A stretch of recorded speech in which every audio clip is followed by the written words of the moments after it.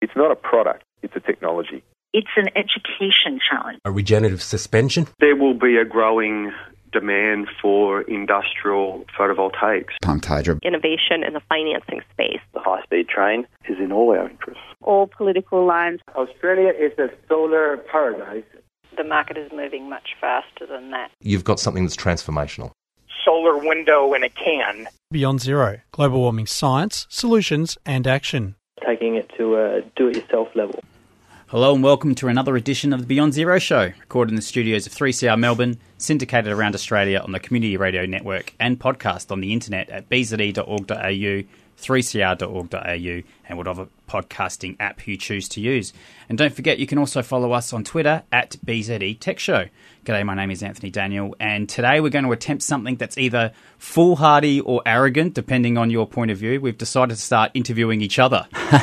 Matt Grantham, thanks for joining us. How are you, Anthony? I'm very well, Different thanks. From this side of the desk. It is. We usually interview together, but today I'm going to be picking your brains. You are studying a Masters of Applied Finance, something that you're hoping will bring you into this amazing new world of clean tech and all of the investment and business opportunities there.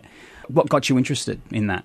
Really, I've always been interested, with our work here on the radio show in clean tech breakthroughs and renewable energy economics and so on. But it was really part of a Masters of Applied Finance. I did a particular subject called Managing Shareholder Value, and I was very fortunate that my lecturer decided to we got to pick a topic, and I decided to study the demerger of E.ON, which is the sort of European German utility. That happened in 2016, and just looked at it from a sort of a corporate strategy level and what the lessons that might be learned are in terms of what might happen in other markets globally based on what happened there. Yeah, so you chose that as a case study, and we'll be publishing a series of articles in Renew Economy, and you're examining that brown to green transition. That's very interesting. You mentioned that demerger of E.ON into two separate entities. So it's E.ON, and what's the other one called now? It's called Uniper. Uniper, okay. So can you explain a bit about what the organisation looks like before the demerger?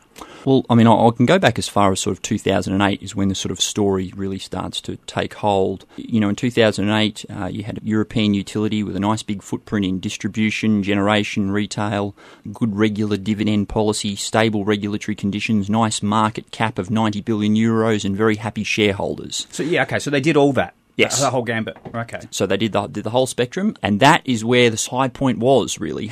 And it was from that moment on, they were actually forced to spin off some of their transmission assets in about 2008. Part of a deal with regulators, they wanted to sort of break the utilities up a bit to improve competition in the marketplace over there.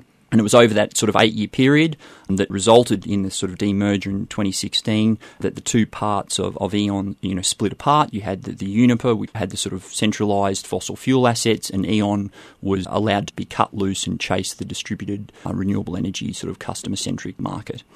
And it's important to put a bit of context around it that this is not something that was particularly unique to E.ON.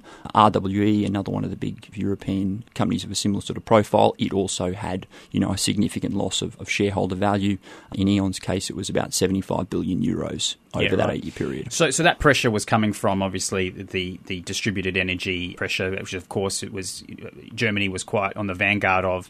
Community energy, solar on roofs, trying to get local access. So it did sort of split up that cosy situation earlier of centralised energy and passive consumption.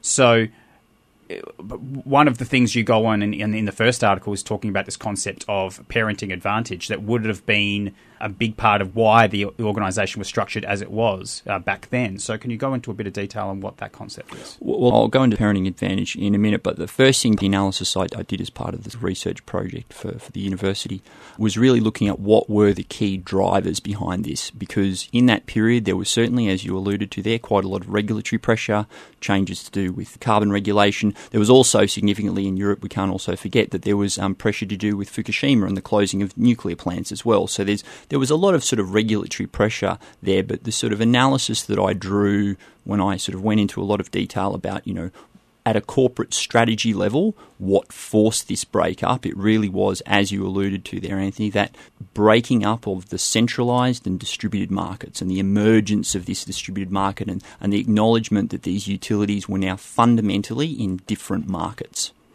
Okay, so I'll expand on Parenting Advantage. Yeah, please do. Yeah, so Parenting Advantage basically is for people that aren't familiar with corporate finance concepts.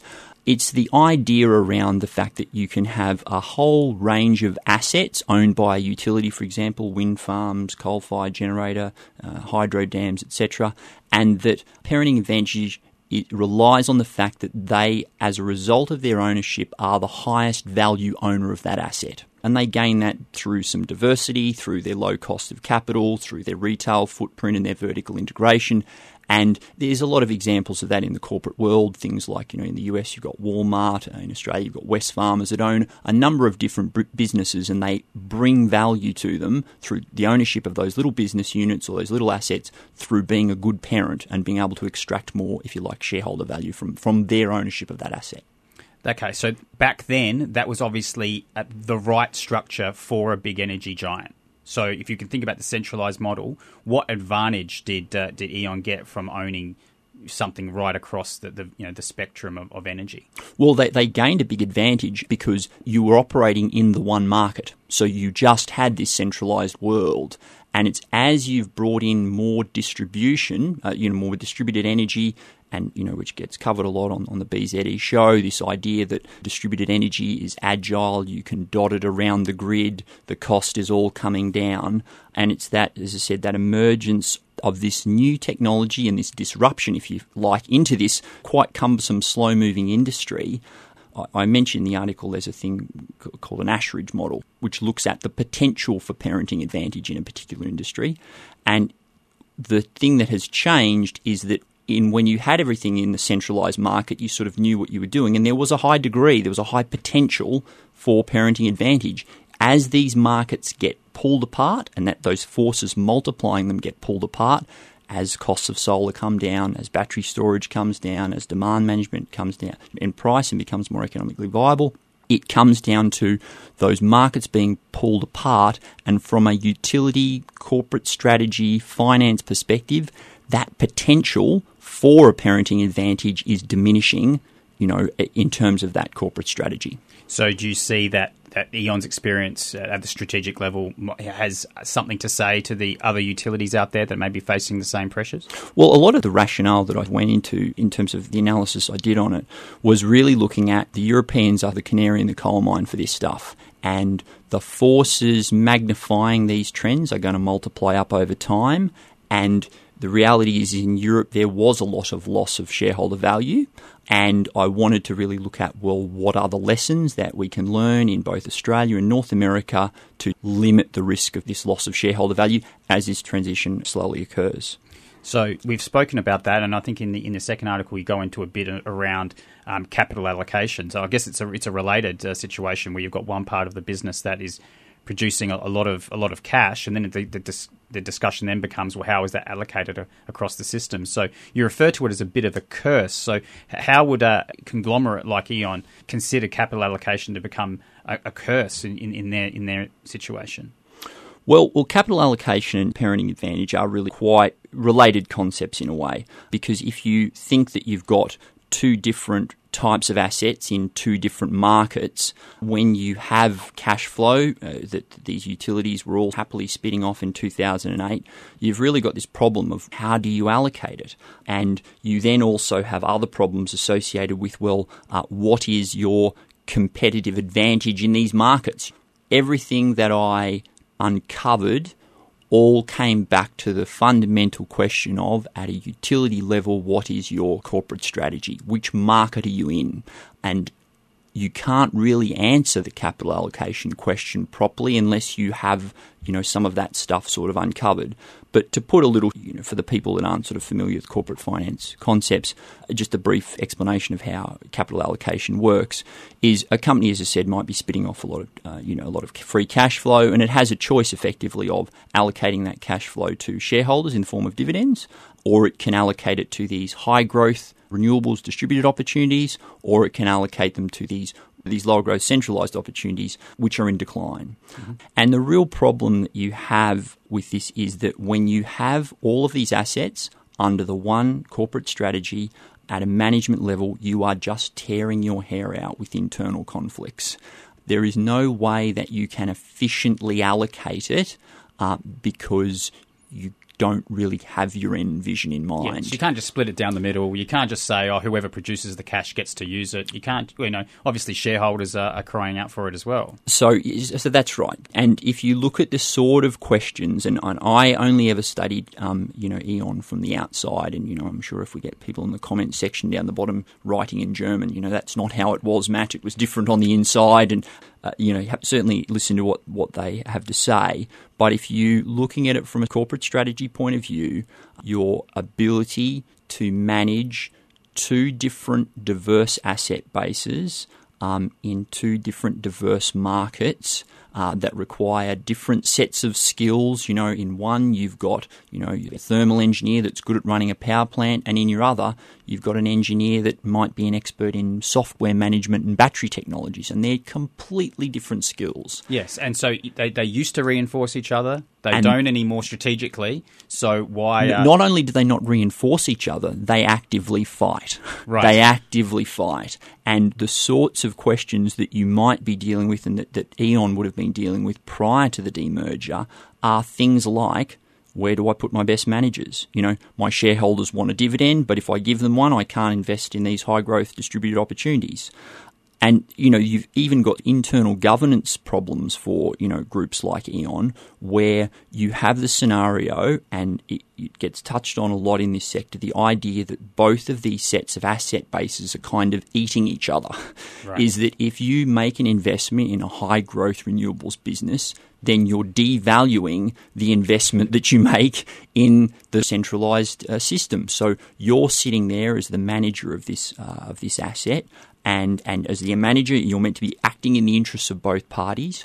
Where do you allocate this capital? You can put it in these high growth opportunities and devalue your other one, or you put it in one and devalue the high growth. Okay, Matt, you seem to have diagnosed the problem all right, but what can other utilities learn from that experience? There's a lot they can learn from it. So if you're looking at what the insights are at a sort of a capital allocation level, the first thing to sort of really wrap your head around is that investing in markets that are being disrupted is an extremely difficult exercise.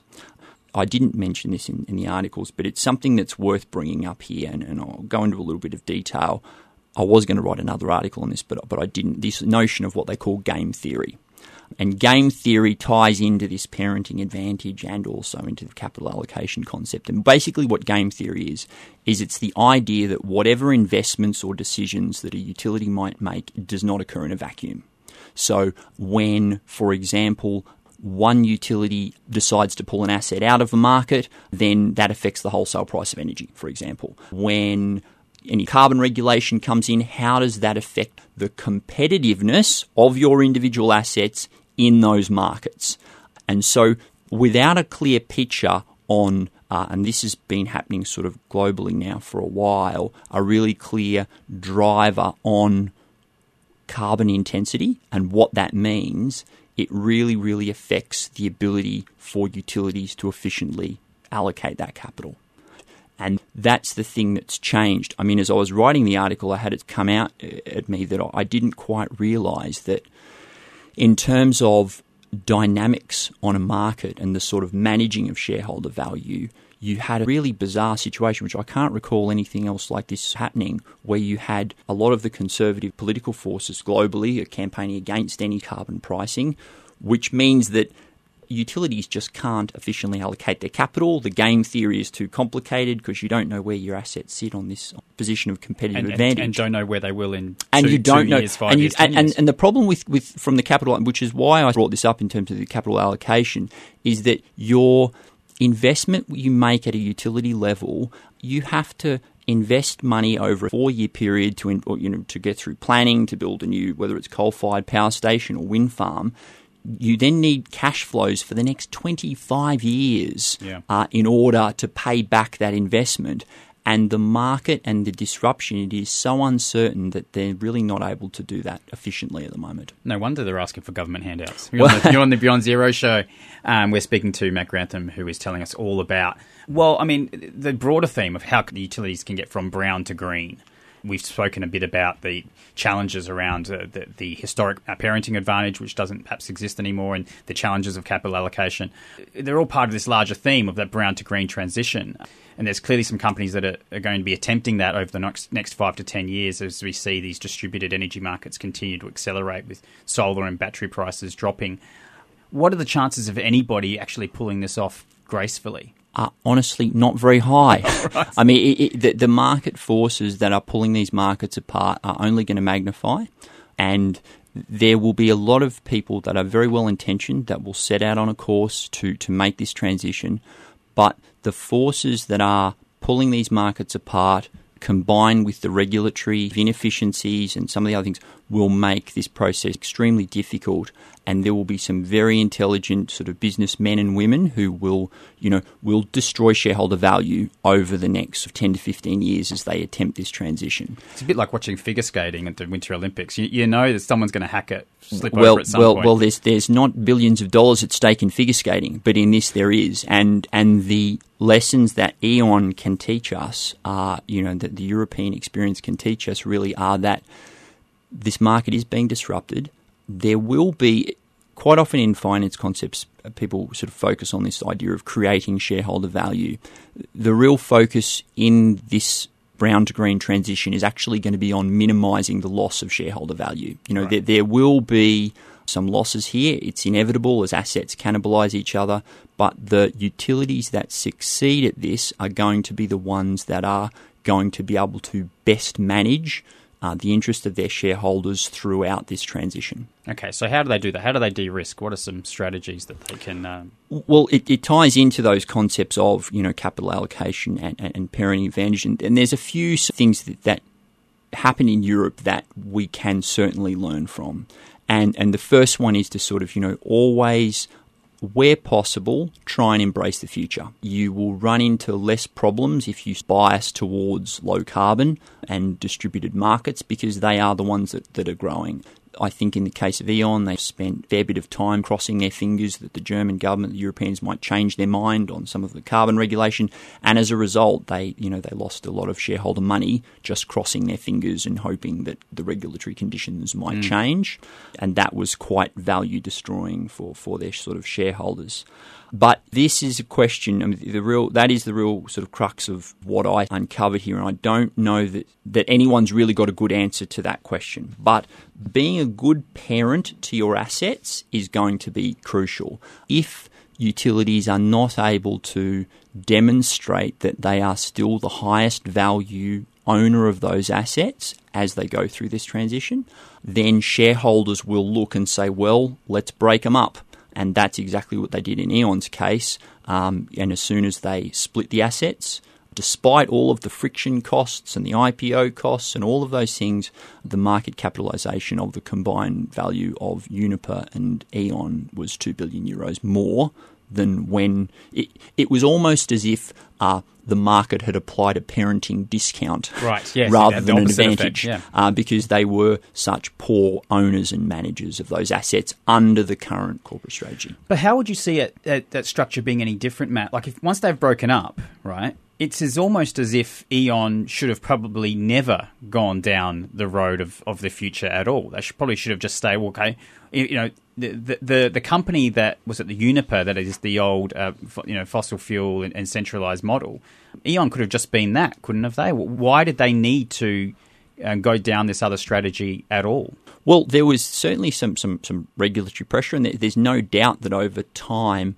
some of these companies will choose to become pure play, centralised fossil fuel generators, and their, if you like, competitive advantage will become working out where they're positioned in that market, that centralised market, and they could choose to be, for example, in the case of E.ON and Uniper, E.ON could choose to be a niche, very customer-focused company that focuses just on those distributed solutions and is a high-cost product in their distributed market, and they could then leave Uniper to be a low-cost competitor in the centralised market. And when you've got the two combined as part of one corporate strategy, it just doesn't work. But by separating them, you allow them to tailor their specific corporate strategies to their specific markets.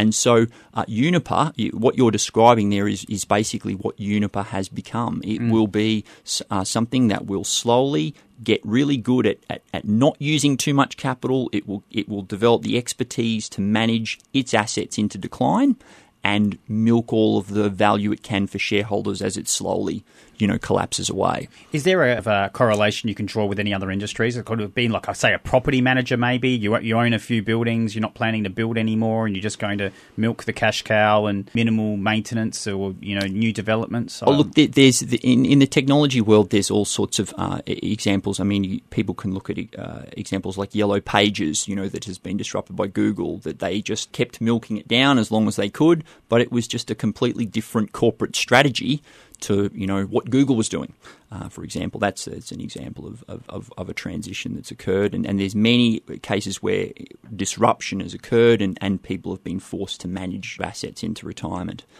But the thing that I stumbled across was difficulty from a utility perspective in terms of how do you do this in terms of optimising the interest of your shareholders. And by keeping your balance sheets and your business units as separate as you can throughout this transition, you maximise the optionality, if you like, of your shareholders as they undergo this transition. And if you are able to do that, speak to the market, convince your shareholders, and have a clear, transparent plan about how you can make this transition, then you're more likely to succeed. Right. And certainly there's going to be, as you've identified there, Anthony, some pure play competitors in your market. And if you can demonstrate that the bit of your company that's in the centralised fossil fuel bit and the bit of your company in the distributed bit are both outperforming in their respective sectors, then you've got a chance of convincing shareholders that they hold the most competitive assets in both particular industries. So that's one of the ways to do that. And in the event then that there is the need to split these off and separate them, it can look from a strategy point of view like this was all planned. Right. That a CEO can stand up in front of their shareholders and say, look, here we are. We're going to keep these two revenue streams separate. We're going to keep them very transparent. We're going to make sure the KPIs for this group are specific to them and not to the total share price, because it will be destructive as the distributed markets cannibalise the centralised markets. But that's really the only ways that comparison with pure play other companies in those specific sectors. So it's almost like you're seeing that separation, and you're saying, okay, maybe the old centralised model will outperform their competitors and make that transparent to the market, but that outperformance may still be decline.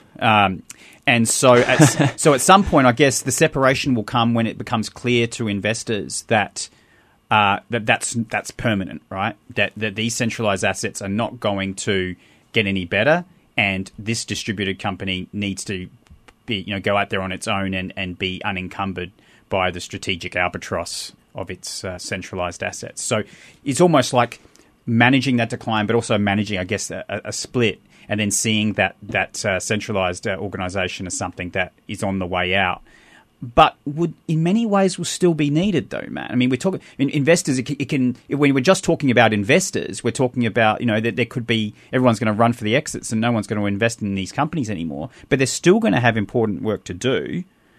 And what do they do if their share price really, really plummets and they can't get access to capital? What happens then? Well, that's a very broad question there. I mean, I think... you got 2 minutes. I've got 2 minutes. No, you got 4. 4. That's good. Look, the issue around investors is, I think, out of all of this, one of the most interesting ones. Investors are going to want to tear these companies apart. There will be a natural internal... So there's always been a focus prior to now, and we're looking at the fact that the technology, as it gets faster and more agile and the markets diverge, that will be what tears them apart.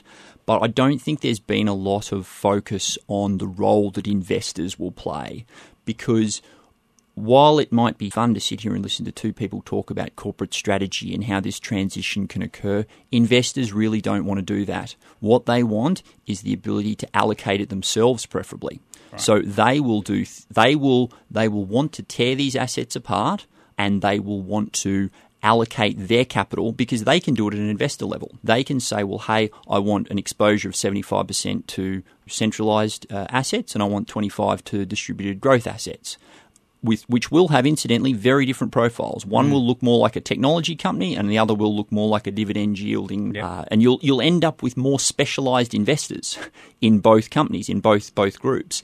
But investors will have a key role to play here. If investors buy into this transition and CEOs are able to convince them that they've got it under control and that they're in control of this process, then they may be allowed to continue up this brown to green transition.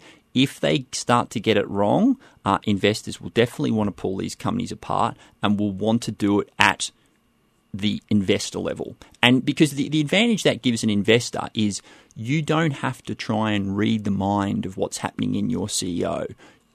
When you're trying to allocate capital or manage assets, a CEO will look at it and you have to, as an investor, you have to get inside the mind of the CEO and understand a very complex corporate strategy about how they're going to do this transition. When you do it at an investor level, you just wake up in the morning and you know that the distributed company is getting up in the morning and they are 100% focused on their market and they've got a clear corporate strategy, clear capital allocation, clear parenting advantage. It fixes all of the problems. And so that gives them a competitive tailwind in their market. And the same thing for the centralised market. It fixes all of these problems, which was the thing that underpinned, Eon's decision at a strategy level. And it's interesting because, of course, the breakup of conglomerates in probably every other industry occurred a long time ago, 20, 30 years ago, was when investors started saying that they wanted companies that were focused. But I guess whatever the regulatory situation, the fact that centralised energy was the only way to produce energy for a mass market just meant that electrical utilities were different. I guess all that's happening now is it's being normalised, or it's being transferred to this industry as well with the emergence of this technology, and investors want the same thing from their energy assets as well. Well, certainly, at an investor choice level, investors will want that variety and they'll want a clear corporate strategy on where their money is being allocated. And it will also, in some ways, one of the other key drivers that we're probably going to see at investor level here is that is a combined company like Eon, it's very difficult to go out to the market and raise capital when you've got this really confused, where is it going to get allocated, what are we doing here? Whereas if, you've got a Tesla and they go out to the market, you know exactly where that money's going to go and exactly what the strategy is that underpins it.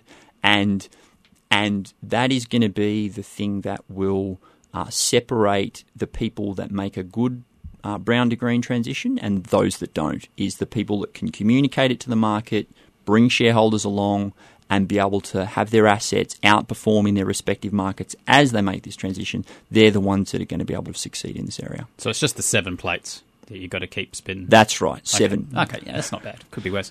All right, mate, thanks for joining us today. And those articles are there on Renew Economy, so we'll have a link there on the podcast for those who are coming through the podcast. So thanks for joining us today and all the best. Thank you very much. You've been listening to the Beyond Zero show, brought to you by the climate solutions think tank Beyond Zero Emissions.